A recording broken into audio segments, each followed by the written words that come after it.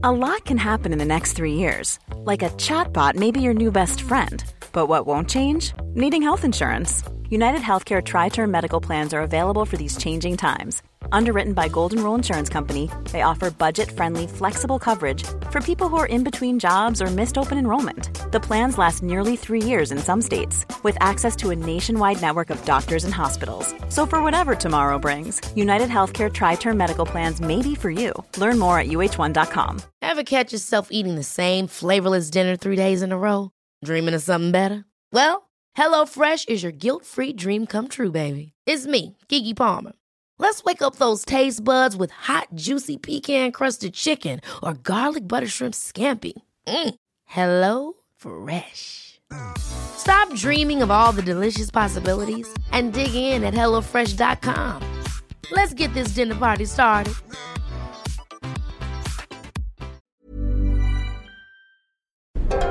Wow!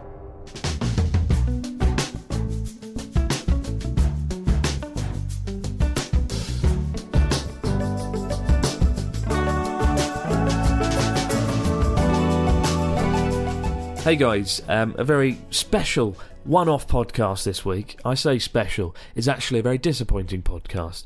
As you know, over the last 4 years, if you've been listening in, we haven't missed a single episode. We've never done it, and it's been one of the rare achievements of my life that I haven't missed a single week. Given the sporadic upload schedule of Abroad in Japan in general, it's a miracle that we've pulled it off.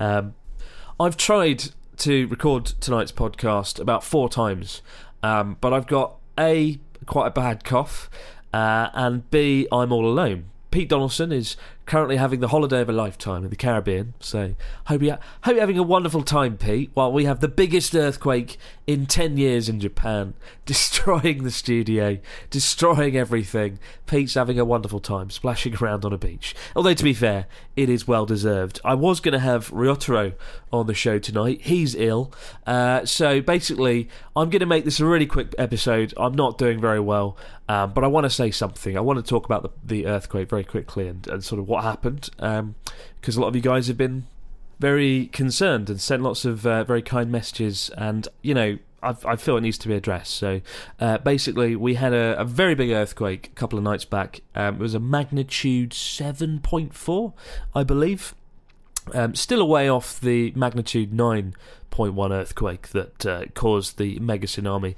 11 years ago. Eerily, you know, it was around the same week almost, about 2 weeks out from being the 11-year anniversary of that earthquake. I don't know what it is about March. And I remember last year, you might recall, there was another big earthquake when I was in Hokkaido, I think. There was a big one then. I don't know what it is about March. Really bad time for earthquakes. Probably not a good month to come to Japan by all accounts. We had 2 earthquakes on the night. The first one was kind of pretty bad, actually. One of the worst earthquakes that I've ever experienced. There was a really nasty jolt that sort of knocked me off the chair. And then there was a brief pause for about 30 seconds. And then the second earthquake came. And that was the worst earthquake I've ever experienced in my life. The apartment did not stop shaking for what felt like an eternity. In reality, it was probably closer to 40 seconds maybe, which is a very long time when all your entire apartment's collapsing and things are falling down, and you worry that the building is going to come down with it. Luckily, Natsuki was here at the time by sheer twist of fate.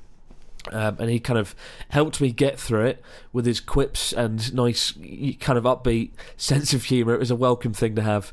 We'd actually just wrapped a video where I'd tried to speak Japanese for an entire day, which is like a really big workout of the mind. Like, I felt like I'd run a marathon by the end of the day. So I was pretty battered already and pretty tired when the earthquake struck. And then my first thoughts afterwards were, good God, I hope everyone's okay, followed by, oh crap, the Abroad in Japan studio. Because the Abroad in Japan studio is in a very old building built, I believe, in the 1970s, and it wasn't really well designed to handle the shaking of earthquakes.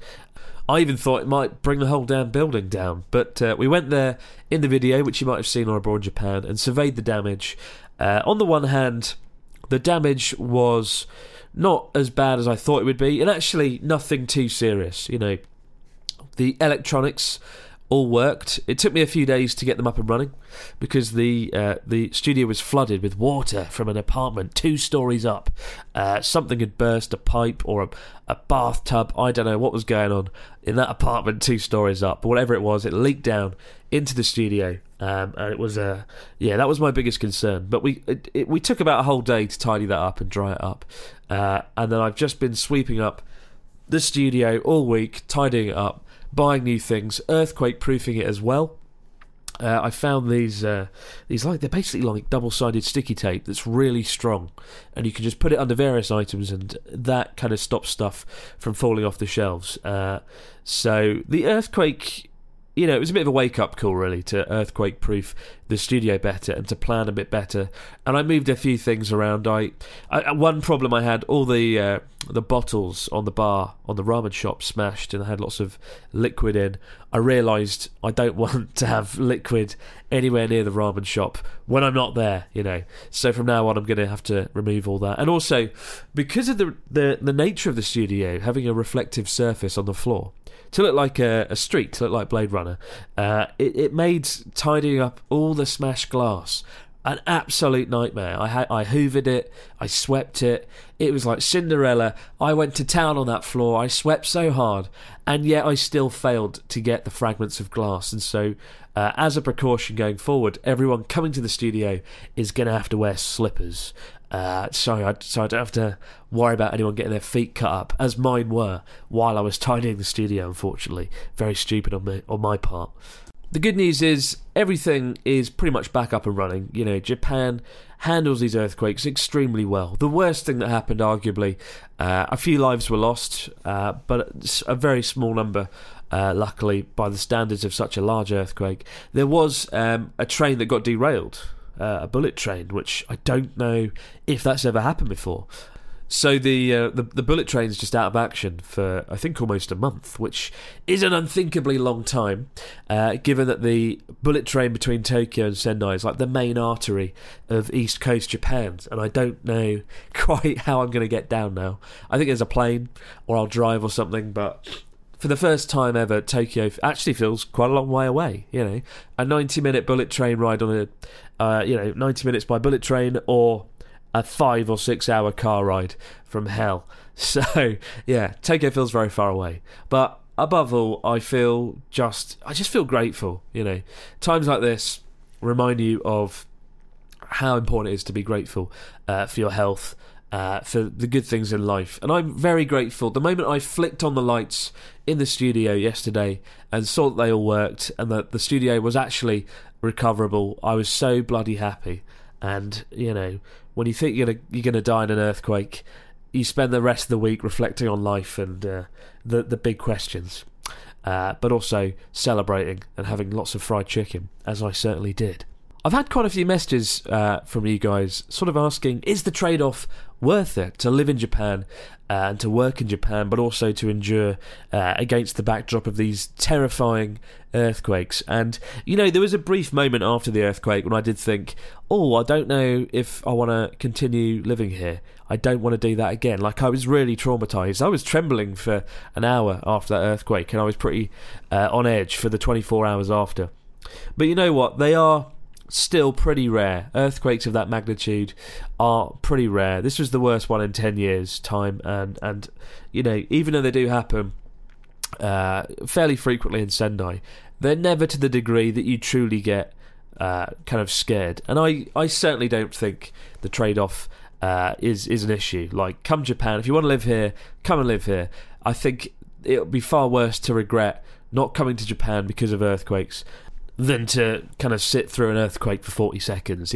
It's not a fair comparison. So please don't let earthquakes get you down or get in the way of living in Japan. It is incredibly safe, and of course, even though there was the massive earthquake back in March 2011, the real damage done by that was by the tsunami and the aftermath, of course, of the nuclear reactor brought about by the tsunami. So it's tsunamis you have to worry about, to be honest, a lot more than earthquakes. And even they are less threatening now that hundreds of billions of dollars have been spent on seawalls up and down the east coastline. So yeah, Japan, very safe. Don't worry about earthquakes. Not very nice to deal with, but we got through it. Even though this one was a big, scary, terrifying one, we got through it okay and unharmed. But as I said at the start, guys, this is less a podcast, more an announcement this week because of everything. I've also got a really bad cough, and I keep struggling to speak. I have to keep cutting the microphone out. This has been the hardest 8 minutes 50 seconds I've ever had to speak, so I'm going to wrap things up now. But I will say things are looking up, and I have to say a massive thank you to all of you for all of your kind words and support. It's times like this, I feel truly grateful to have such an amazing viewership, such an amazing audience, and to be able to do what I do. We'll get back to normal later this week, guys, but for now, no matter where you might be out there in the big wide world, have yourself a great Sunday, a fantastic start to the week, and I'll see you later this week to do it all over again, right back here on the Abroad Japan podcast, and most likely with either Ryotaro or Sharla, because Pete Donaldson, the lucky devil, is probably off sailing a yacht somewhere. Well done, Pete. Lucky you.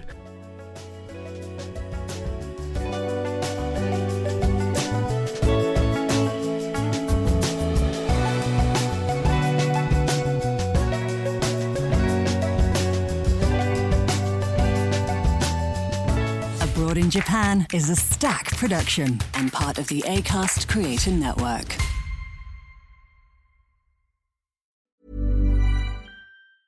Small details are big surfaces. Tight corners are odd shapes.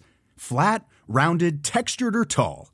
Whatever your next project, there's a spray paint pattern that's just right. Because Rust-Oleum's new Custom Spray 5-in-1 gives you control with 5 different spray patterns.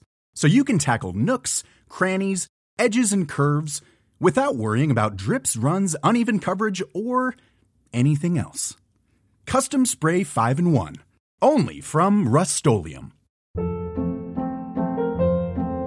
Hold up. What was that? Boring. No flavor. That was as bad as those leftovers you ate all week. Keke Palmer here. And it's time to say hello to something fresh and guilt-free. Hello Fresh. Jazz up dinner with pecan-crusted chicken or garlic butter shrimp scampi. Now that's music to my mouth. Hello Fresh. Let's get this dinner party started. Discover all the delicious possibilities at HelloFresh.com.